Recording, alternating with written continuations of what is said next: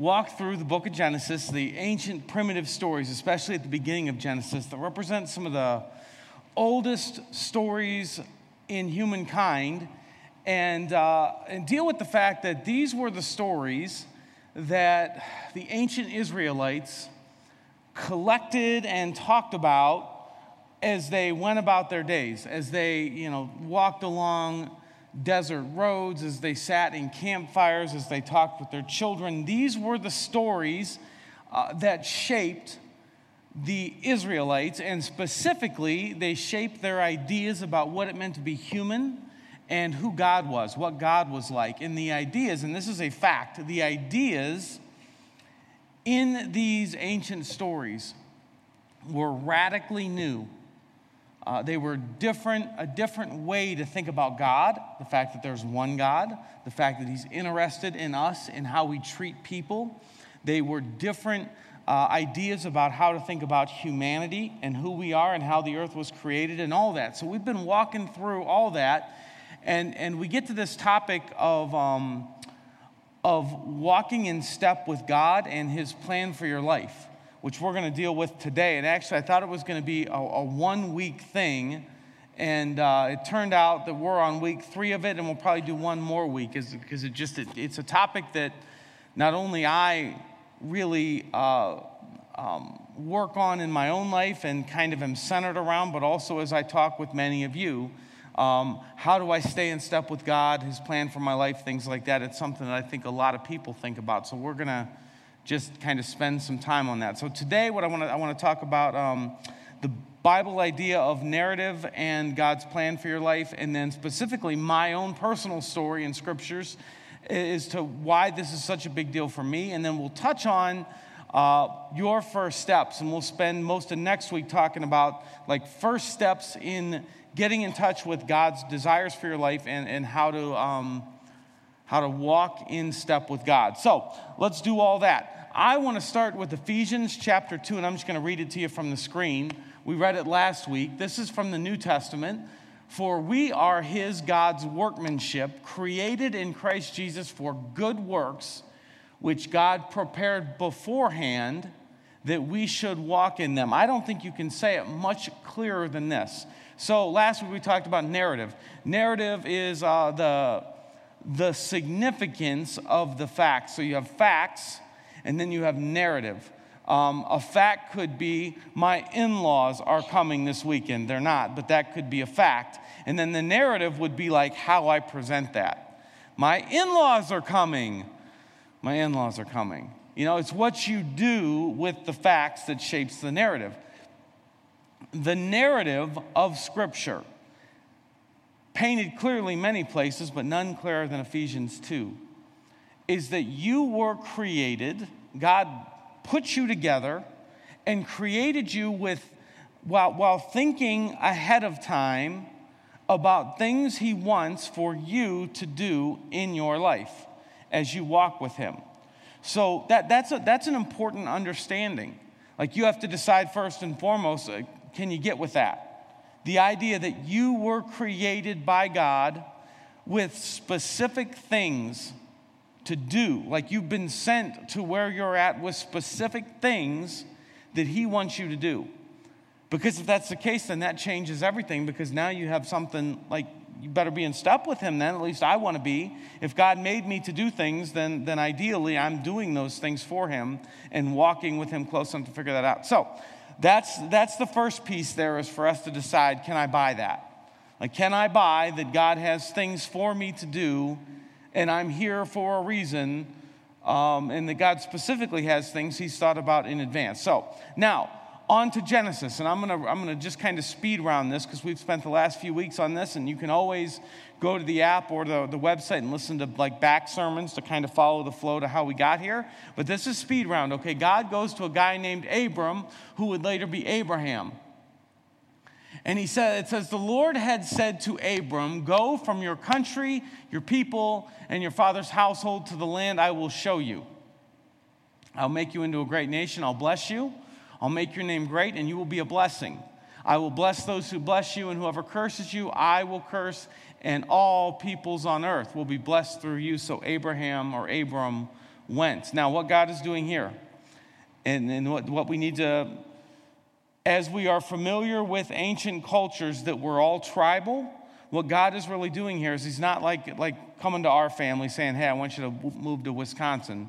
Here what he's really telling Abraham is you go start a new tribe, and through your tribe, I will bless the world. So this is God calling Abram to start a new tribe, which also implies there's an implicit promise here that you will have kids. How can you have a tribe that's family-based without children, but Abraham and Sarah don't have kids? So we fast forward 10 years to Genesis 16, and we get this. Now Sarah, Abram's wife, had borne him no children, but she had an Egyptian slave named Hagar. So she said to Abram, the Lord has kept me from having children. Go sleep with my slave. Perhaps I can build a family through her. Abram agreed to what Sarah said. So after Abram had been living in Canaan for 10 years, Sarah, his wife, took her Egyptian slave Hagar and gave her to her husband to be his wife, and he slept with Hagar, and she conceived. When she knew she was pregnant, Sarah began to despise her mistress Hagar. So basically what we get here, and this is, I think it's fascinating to think about this in terms, you're talking like 4,000 years ago. Early on in the Bible narrative is this new idea that God has a plan for our life, a new idea that we could go somewhere new to do something new, because this isn't how they thought back then, and a new idea that we could act on our own in a way that doesn't align with God's plan, because we'd go on then to see in Genesis 21 and 22, that God basically said, I am still going to give you your own kids, Isaac. So he sleeps with Hagar and they have Ishmael. And Ishmael becomes his own tribe, but God says, no, I am still going to do this my way. And they have Isaac then. 25 years after the initial promise, they have Isaac. And Isaac is the father then of the Israelite people. And the Israelites are constantly in friction with the Ishmaelites. So what, and this is really important to see, this tells us that God has a plan for our life. This ancient work speaks to us so profoundly in our modern life in 2017. God has a plan for your life, but it is a thing that you can decide to do things your own way and severely alter what he wants to do through you. So what Abraham and Sarah did after 10 years of waiting, is decide we're going to figure out how to do that thing ourselves. And God says, okay, you got it. I'm also going to do this, and it's never going to be the same because you stepped in and altered it. So this should register for all of us as a red flag.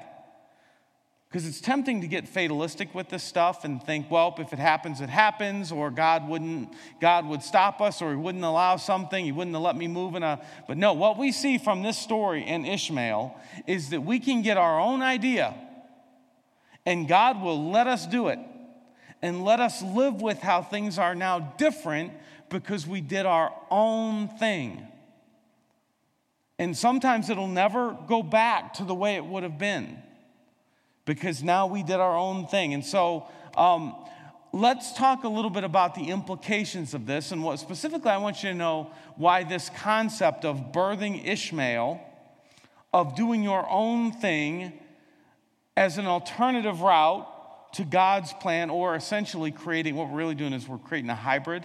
Like God wants this, and we get impatient, so we do this, or we just aren't impatient, we just really want to do this, and we do this, and then we realize we got this hybrid thing going. Like I would rather, I think, have a God who just says, you just do this, and this, and I get to do that, and I get to do it right now, but that's not the way it is. God gives me the freedom to create a hybrid. And I would rather have the original God plan. So let me walk you through a little bit about the history of Polaris and why this has been so important for me in church leadership, and why I hope that it's important for the Polaris and people of Polaris. So, get my little scripture ready here. Polaris started on the second Sunday in October of 1999. So essentially like today. October 10th was the second Sunday then. I guess technically today's the third Sunday, isn't it? Because the first was Sunday. Anyway, second Sunday of October, and it started with like what was supposed to be a big splash. So there was this model in the across the nation in the church starting world where they would raise a whole bunch of money and hire one person who would then hire a big staff from day one. So before there was even a church, there would be a lot of people working with this fundraising. So it started like that. The senior pastor was hired. His name was Mike. And Mike fundraised, and we had about $500,000 set aside to plant Polaris. I don't know of any other church at that time that was like that. It was a big deal. And it was all area churches and organizations that decided they would come to start Polaris. And there were 5 full-time and 2 part-time pastors on staff to start. Isn't that crazy? And so the idea was that you did that, and then you did a bunch of marketing, and 400, 500, 600, 700 people would pour in from day one, because this is what happened in Charlotte and in Atlanta. But it turns out that Brunswick is not quite like Charlotte and Atlanta when it comes to big splash stuff. So we did all the marketing that you do, and we had the staff that you do, and we were ready for overflow crowds and all this stuff. Well, anyway, by January, so we're 2 months in, we had crowds of around 89, 90 people. And that's including the staff, the spouses, and the children of the staff and spouses. So it doesn't take a genius to realize this ain't going to work like we thought. Meanwhile, all those funding agencies and churches decided that it was now poor stewardship to continue to pour huge dollars into a large staff for 89 people. They were probably right, but they decided this, and one by one withdrew. So now we have no money, 5 full-time, 2 part-time, and a very, smaller church of under 100, and we're trying to figure out what in the world do we do. So there was this staff meeting where Mike had told us, prepare to not get paid this week because we don't have any money. And I remember, as a 22-year-old newlywed, excuse me, sorry. As a 22-year-old newlywed, I wasn't as worried about life logistics. I mean, my parents live in Massillon, like worst case scenario, we just, go down to Massillon. But it was devastating for me because I was so convinced that God was in this, and that God was calling us to start this church, and that Polaris, the idea of it was a God thing, and that God was going to do it. And I just from the start, God's going to do it, God's going to do it, God's going to do it. And now we're just faced with this idea of, man, I don't see how it could happen. I don't see how this could work. And so it was like 1 o'clock in the morning back when I used to stay up crazy late. Kelly was asleep. We're in our 1-bedroom apartment. And I'm just kind of praying and reading scripture and devastated and trying to hear anything from God. And then this is a moment for me that changed who I am. Like there is a before this moment and an after this moment. And I experienced God in a way that I never had before. There was no audible voice, but it was just a different kind of reality. I don't even know how to use words to describe that night in my apartment. But here's the scripture I was reading. It's in Exodus when Moses has led the Israelites out of Egypt, and Pharaoh changes his mind, and Pharaoh and the Egyptian army is now pressing in on the Israelites. They're like unarmed for the most part and untrained, and now the superpower of the world is pressing in on them because they left Egypt. And here's what we get. When Pharaoh drew near, the people of Israel lifted up their eyes, and behold, the Egyptians were marching after them, and they feared greatly, and the people of Israel cried out to the Lord. They said to Moses, "Is it because there are no graves in Egypt that you've taken us out here to die in the wilderness? What have you done to us in bringing us out here, out of Egypt? Is not this what we said to you in Egypt? Leave us alone that we may serve the Egyptians, for it would have been better for us to serve the Egyptians than to die in the wilderness. And Moses said to the people, fear not, stand firm, and see the salvation of the Lord, which he will work for you today. For the Egyptians whom you see today, you shall never see again. The Lord will fight for you, and you have only to be silent. The Lord said to Moses, why do you cry to me? Tell the people of Israel to go forward, lift up your staff, and stretch out your hand over the sea and divide it, that the people of Israel may go through the sea on dry ground. So there's this moment in history where the Israelites are out of options. There is nothing they can do. It is out of their control. And they cry out to God, and God speaks to Moses, and Moses says to them, just stand firm and be silent and watch God deliver you. And there was something in that scripture, and then what happened after that, where it was as if God created in me an immediate sort of appreciation or understanding. It was just kind of a spiritual, mystical thing where I realized that God's going to do something to save this church, and really all my role would ever be at Polaris was to listen to what he wanted and keep in step with what he wanted. Now, it's a fascinating story because Moses could have told the Israelites, like he could have messed up that plan. Like he could have been like, swim for it. But instead he says, no, just stand. And then it's implied that he approaches God and he's all upset. And God's like, why are you upset? Why are you all a mess?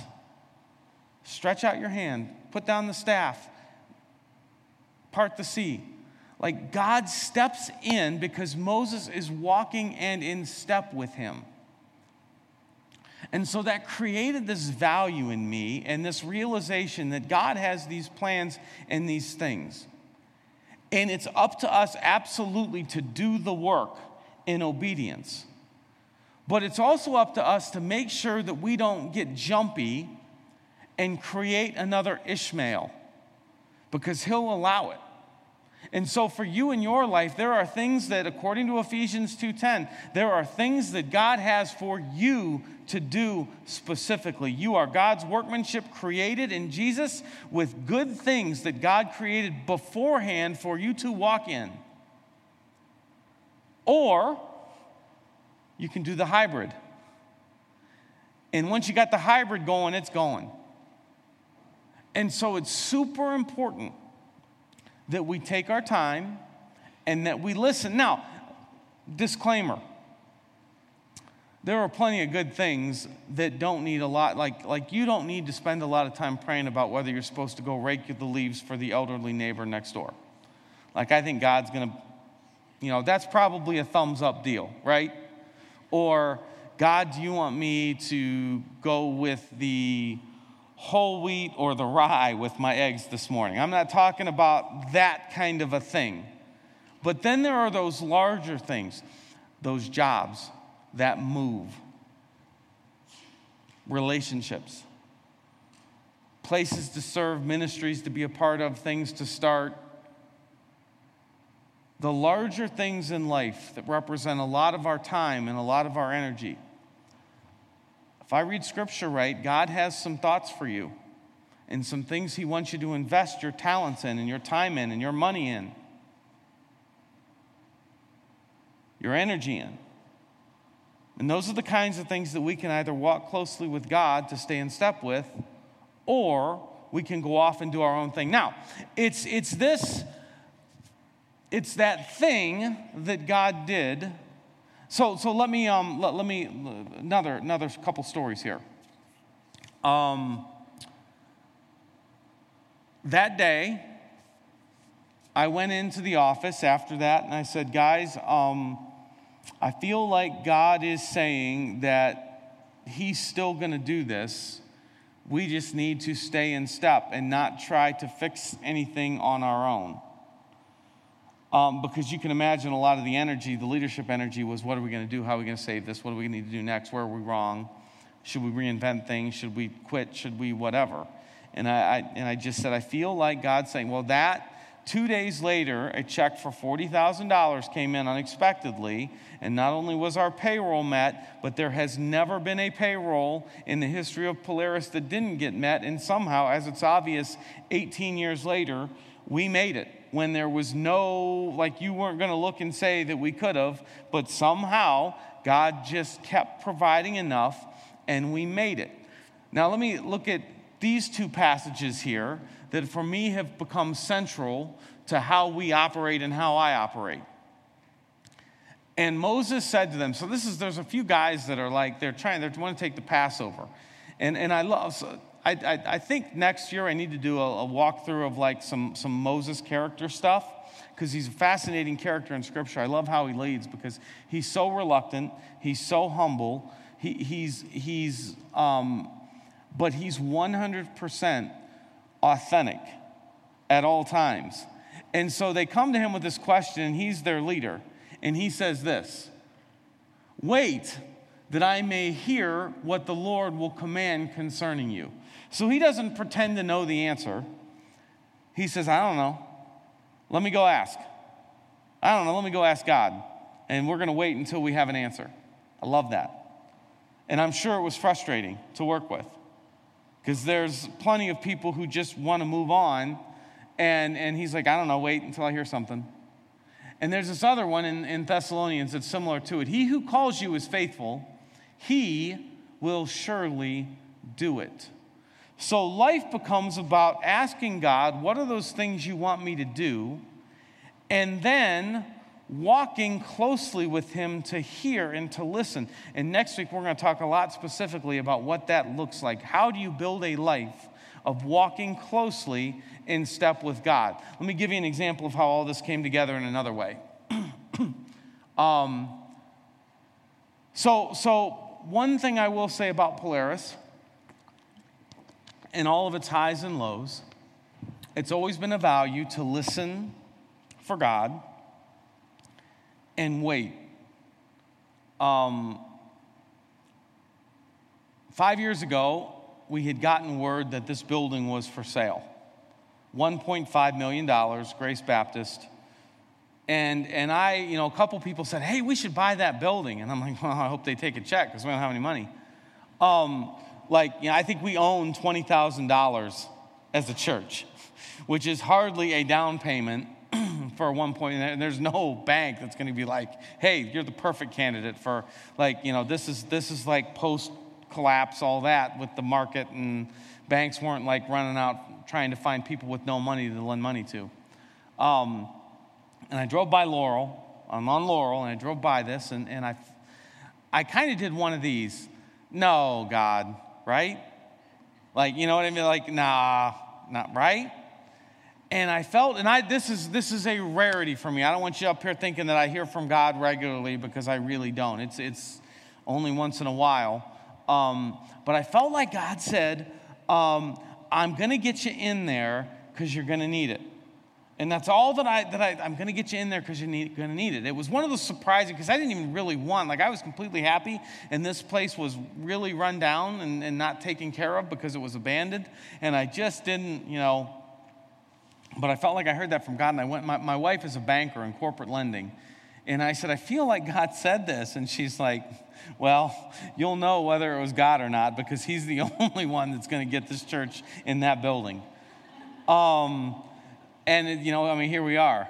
It was after a lot of waiting and doing nothing to push the thing forward, except contacting Grace Baptist saying, hey, we're interested, but we don't have any money.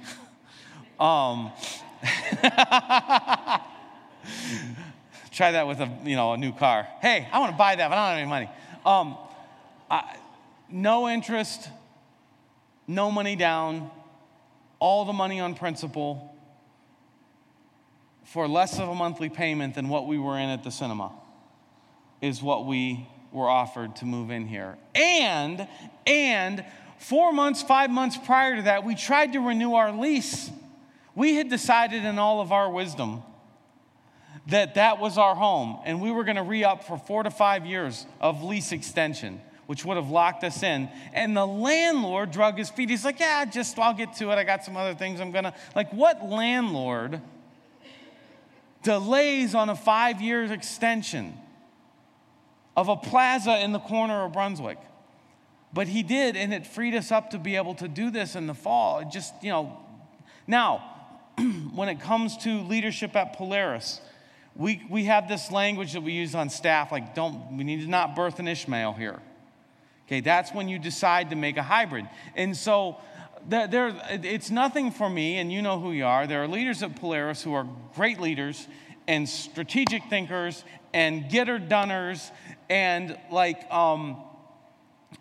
fixers. And so there's a problem on the table, and we'll be in these leadership meetings.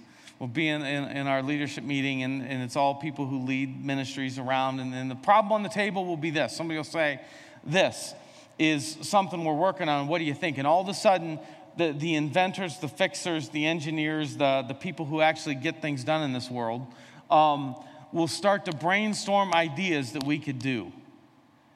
And you will see me physically curl up, go fetal, because of this Ishmael fear of things that work great everywhere else, but there's this other thing that God wants. And then there'll be times where we'll be like, okay, we're just gonna pray about it. We're not gonna solve it, because we've had a lot of great ideas come to fruition on whiteboards that are perfect, wonderful, awesome ideas that fall flat here.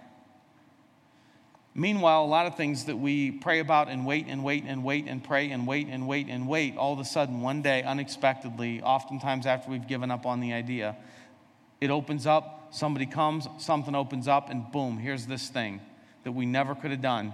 And it's in God's timing, and there it is. And that's what we got to wait for. And I would say the same thing in your life. Don't sacrifice the thing that God is building for you by agreeing to some hybrid because you're impatient. Now, lots of how I've lived enough life on my own and talked with enough of you that I have a lot of things that I've seen and learned and a lot of scripture to share with you on, like, how do you build a life that stays open to those things? How do you know when God's saying go, or when God's saying wait, or better yet, when God's saying, watch me, I got this? Because there are those moments too. So we're going to talk that through, but the one thing that I want to say to you, and I'll leave you with this when it comes to, number one, take a good long look at Ephesians 2:10 and decide, am I going to live my life believing that? Am I going to have the faith to say, God has created me in all of my spectacular failures and still has things he wants me to do for him? Like, am I going to live life looking for those things? So I want you to ask yourself that, and then ask yourself, do I have any space available? And we'll talk a lot more about this next week. Do I have any space available? Am I awake?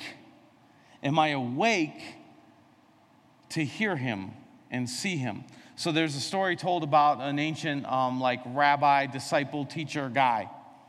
And the student asks him, teacher, master, how can I grow spiritually? I'm so frustrated that I'm not growing. And he said, you can't produce spiritual growth in your life any more than you can make the sun rise in the morning. And he's exasperated. He throws up his hands. He said, well, then how can I grow? And he said, all you can do is be sure that you're awake for the sunrise. And what I've seen is that, yes, God does it, but it's up to us to make sure that we have the space in our life to be awake and able to respond. And we can't do that if there's no margin. We can't do that if we don't have the time to listen to God, or we don't have the availability in our schedule to move when he says move. So we'll talk more about what that looks like, but I can tell you, man, the number one thing for you to start this week, like start it today, is to take 10 minutes in silence and just listen. And it's going to be awkward and it's going to be boring. So let me tell you something. Being silent before God is boring. That sounds blasphemous, doesn't it? But I'm like, I'll be clicking my pen, tapping my foot like crazy, like I'm, convulsing, because it is miserable for me to be silent before God. I hate it. I love it when he speaks, like when I can say to you, and then I felt like God said this, and this great thing did that. But man, it's a big price to pay. And most people don't want to pay it. And so they go on and do their things their way, and they birth Ishmaels or just ignore it altogether because the price of silence and availability is too great. But I want to challenge you to start taking time and making space to hear from God so that you can walk with him, because it's the only way you're going to keep in sync with that kind of plan. And we'll talk more about what that means next week. Looking forward to all that stuff and sharing that with you. So we're going to do one last song. And then, I'm going to stop talking now. Let's stand.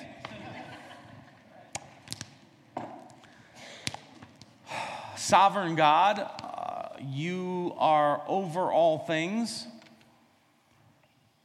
but you don't control all things.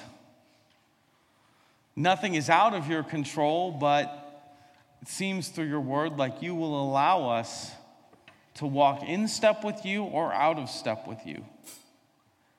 And I want to believe that you have plans for my life, and I want to believe that you have plans for all of our lives.